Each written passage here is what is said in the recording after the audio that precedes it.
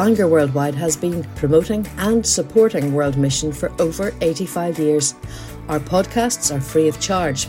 You can find out more about us at www.worldwidemission.org. We hope you enjoy this talk. And as we sit here today, every single person here has a story to tell of what God has done in their life. And I know certainly mine will never be published like Amy's was, but I'm sure there's still important stories of what he has been doing. And for me, a few weeks ago, I think it was in July, I met with Ruth. Again, I'd never met Ruth before. And I was given this task to go and chat to Ruth and see to prepare for today.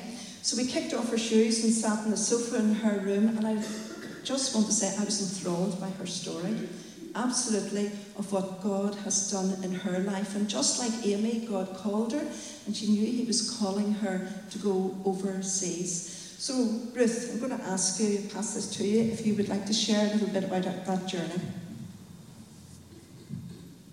I can try. Good afternoon, everybody. Lovely to be here. I think as I was thinking about this, I thought, let's start at the start. Good place.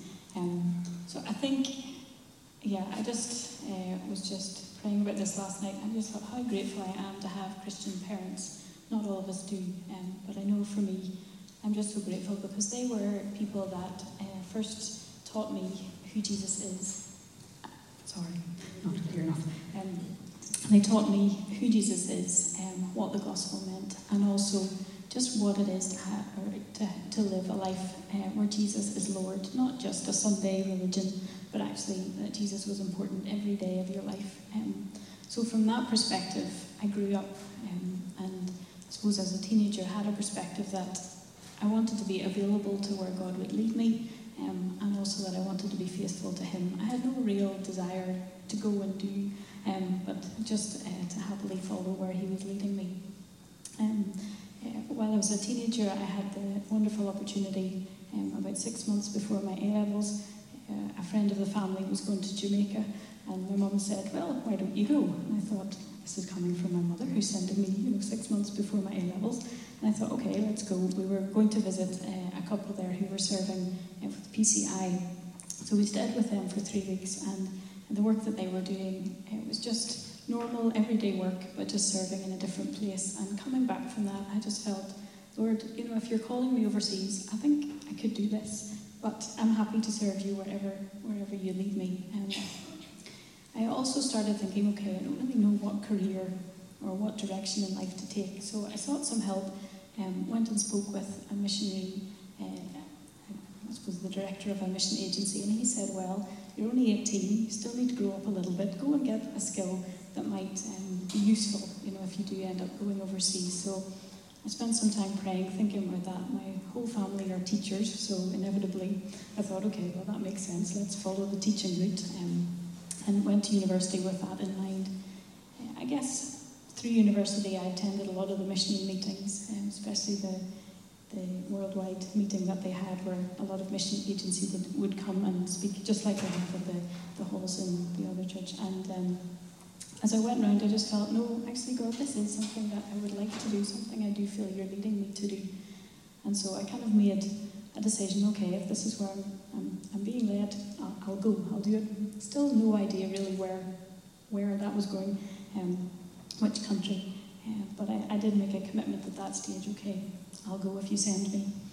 And then I met a person there Donald, who later became my husband, and I said to him before we started our relationship, I said, I think God is calling me overseas. Is this something you might be interested in? It took him a little while to think about it, but he came back and said, well, I'm available to do that if that's where you feel God is leading. So we got married with that intention, and then embarked on gaining that career that we'd been advised to do. So fast forward maybe 6 or 7 years, we're still working in those careers, and again asking the question, Lord, are you sending us somewhere? Then our 3 children came along, and again that question, Lord, are you sending us somewhere? And I think after our 3rd child, Matthew, was born, I think I kind of remember sitting down one weekend saying, right, okay, we really need to make this clear. Lord, if you're going to send us, please be obvious, because we'd like to go. If you're leading us, let's work this out. And amazingly, that Monday morning, my husband went into work. He worked in Union Theological College as the librarian there, and the chief executive of Mission Africa came in and said, any chance you're interested in going to Nigeria? They're looking for librarians. So, yep, God answers prayer very clearly in some ways. So Donald came home and said, okay, I think this is maybe where we have to go. So we filled in the application forms and have been in Nigeria for 5 years, my husband being the librarian there. So long story short, kind of thing. I loved when they started to go out that Ruth asked him, are you interested in going overseas? But doesn't God work in wonderful ways as well? So Ruth, I can't believe you ended up in Nigeria, 3 kids, and I think I'm right in saying all under 5. That would be my worst nightmare. Where would you begin? And living in a compound? Okay, so as a woman, can we ask, sorry men, but as a woman, can we ask you, what is it like for a woman with 3 young kids in a situation like that? I do know that Nigeria can be a country where Christians are persecuted, and it's quite high on the list of persecuted countries. I don't want to knock over these beautiful flowers.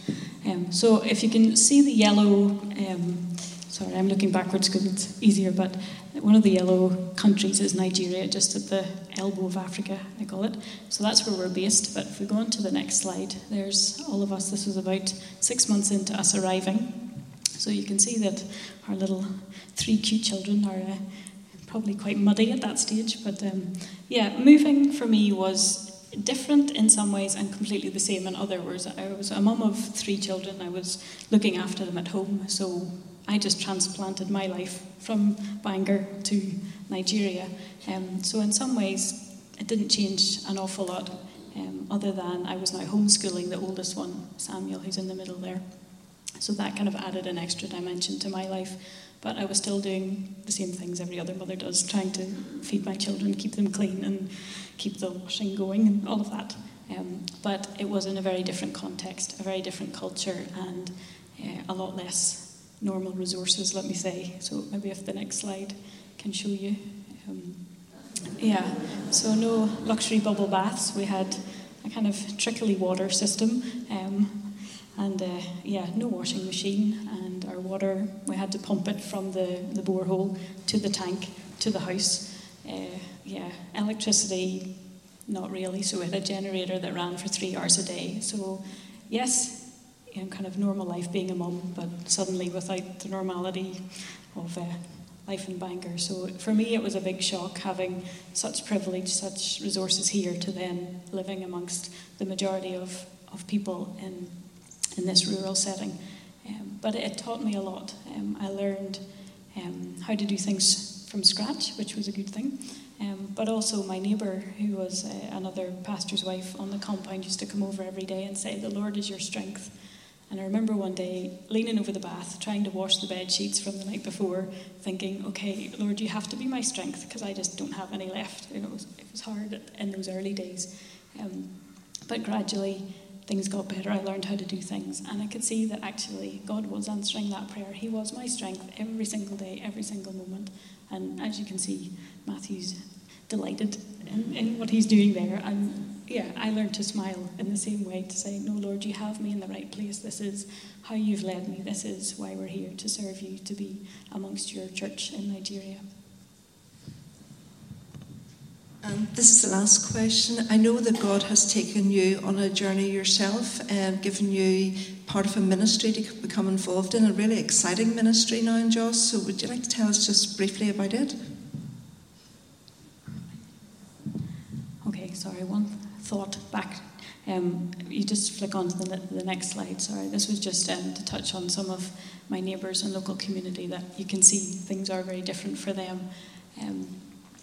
But I want to talk maybe a little bit about the ministry that I'm involved in. It's a compassion-based ministry with a local church that reaches out to vulnerable and marginalised groups. One group is with widows, some who've lost their husbands.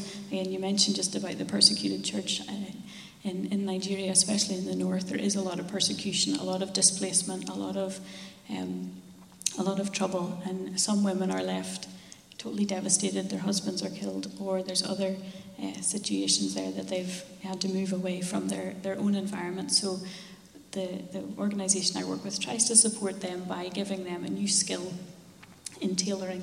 And it's not myself that's made the products outside. These things that I've brought are from these ladies who've been reskilled into tailoring. So they go and they make these bags so that they can set up their own business to provide some kind of income for their families. Life is hard for women in Nigeria, especially in rural areas, and so that's just a touch on that. I also brought a little bookmark for each one of you, so hopefully you find that on the tables. And again, I'd love you to take that away to just pray for the women in Nigeria. I love the way God uses just the simple things of life to remind us of Scripture, and I just want to read from 2 Corinthians 4, verse 7. It says, "But we have this treasure in jars of clay to show that this all-surpassing power is from God and not from us." I know there's a lady there in your bookmark carrying a water jar, traditionally made of clay, and it just reminded me, that verse, that these women are really struggling, really doing a fantastic work, just caring for their families.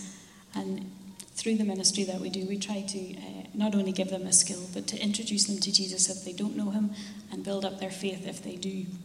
So please take those away with you and just pray for them.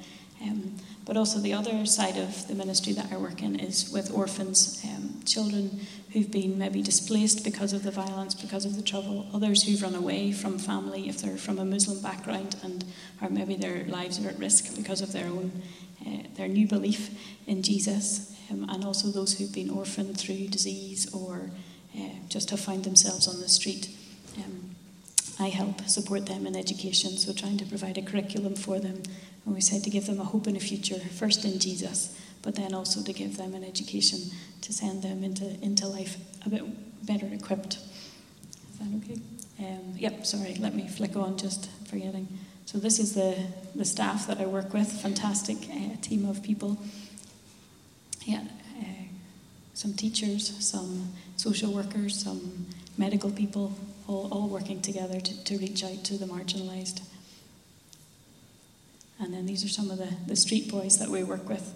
I know you can't see very well in the background, but they just have a bed, a mosquito net, and a big, we call them Ghana Musco bags, just a big plastic bag for their belongings. But you can see these boys are smiling, and that's such a delight for me to see them having an education, just playing, being children, and yet their stories are so devastating, but they're very special, these kids. And the last one, I think, is just some of the girls. So again, if you're a girl in Nigeria, you may not be the best educated, certainly in your family. Probably the boys will be educated first. You may not even get a chance to be, but the girls that we have at the ministry, they're learning to read. They're keen to go on, and we've had 2 graduate this year going on to university, which is a real joy to be part of that.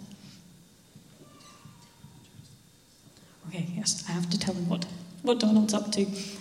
So the reason I'm in Nigeria via Donald is he was asked to be the librarian of a theological college, so he gets the next level of students, those who have gone to Bible college. So he's there working to try and encourage and support the work of the local church, to strengthen them in their theological education. Is that okay?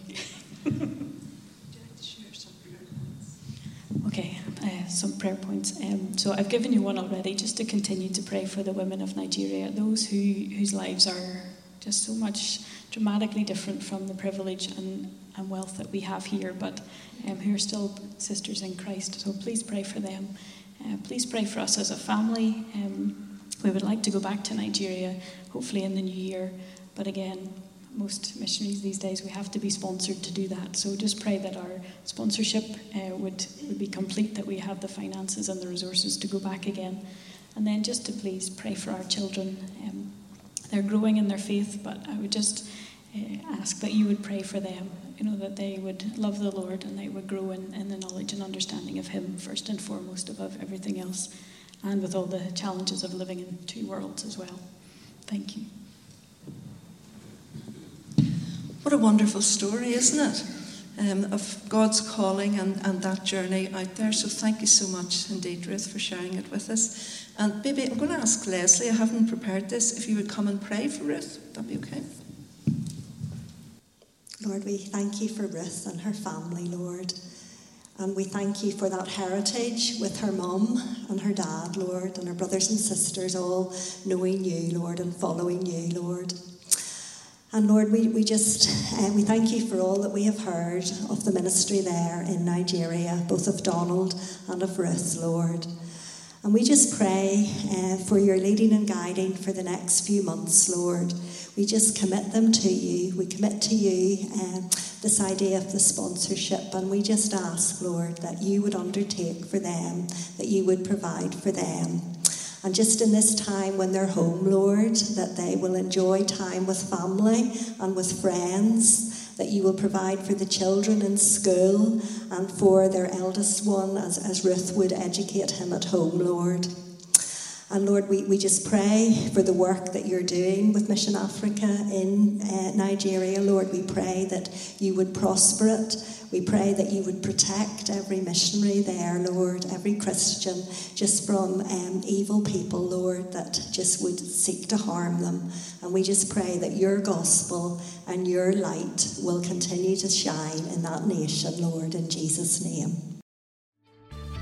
We trust you've enjoyed this podcast. If you'd like to make a donation to support the work of Bangor Worldwide, please visit www.worldwidemission.org/donate.